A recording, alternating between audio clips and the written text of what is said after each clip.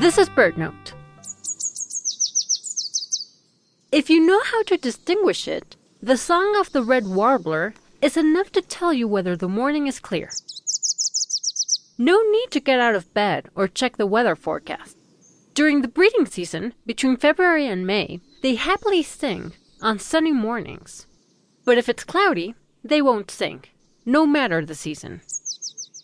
So this is what a clear morning sounds like. Red warblers are the tiniest weather station you can imagine, barely 5 inches long and weighing less than a AAA battery. They're endemic to the highlands of Mexico, so to hear them, you have to venture into the humid forests of pine, oak, and fir. Although you can spot red warblers in a large part of the country's territory, they don't travel between states.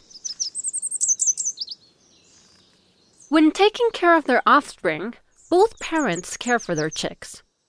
But they approach their nests only for a few seconds to avoid attracting predators. It's just one of their tricks for survival. Although there is evidence of a slight decline in their populations, it's not a drastic one. So hopefully, we'll have our little weather stations around for a long time. For BirdNote, I'm Lucina Melesio.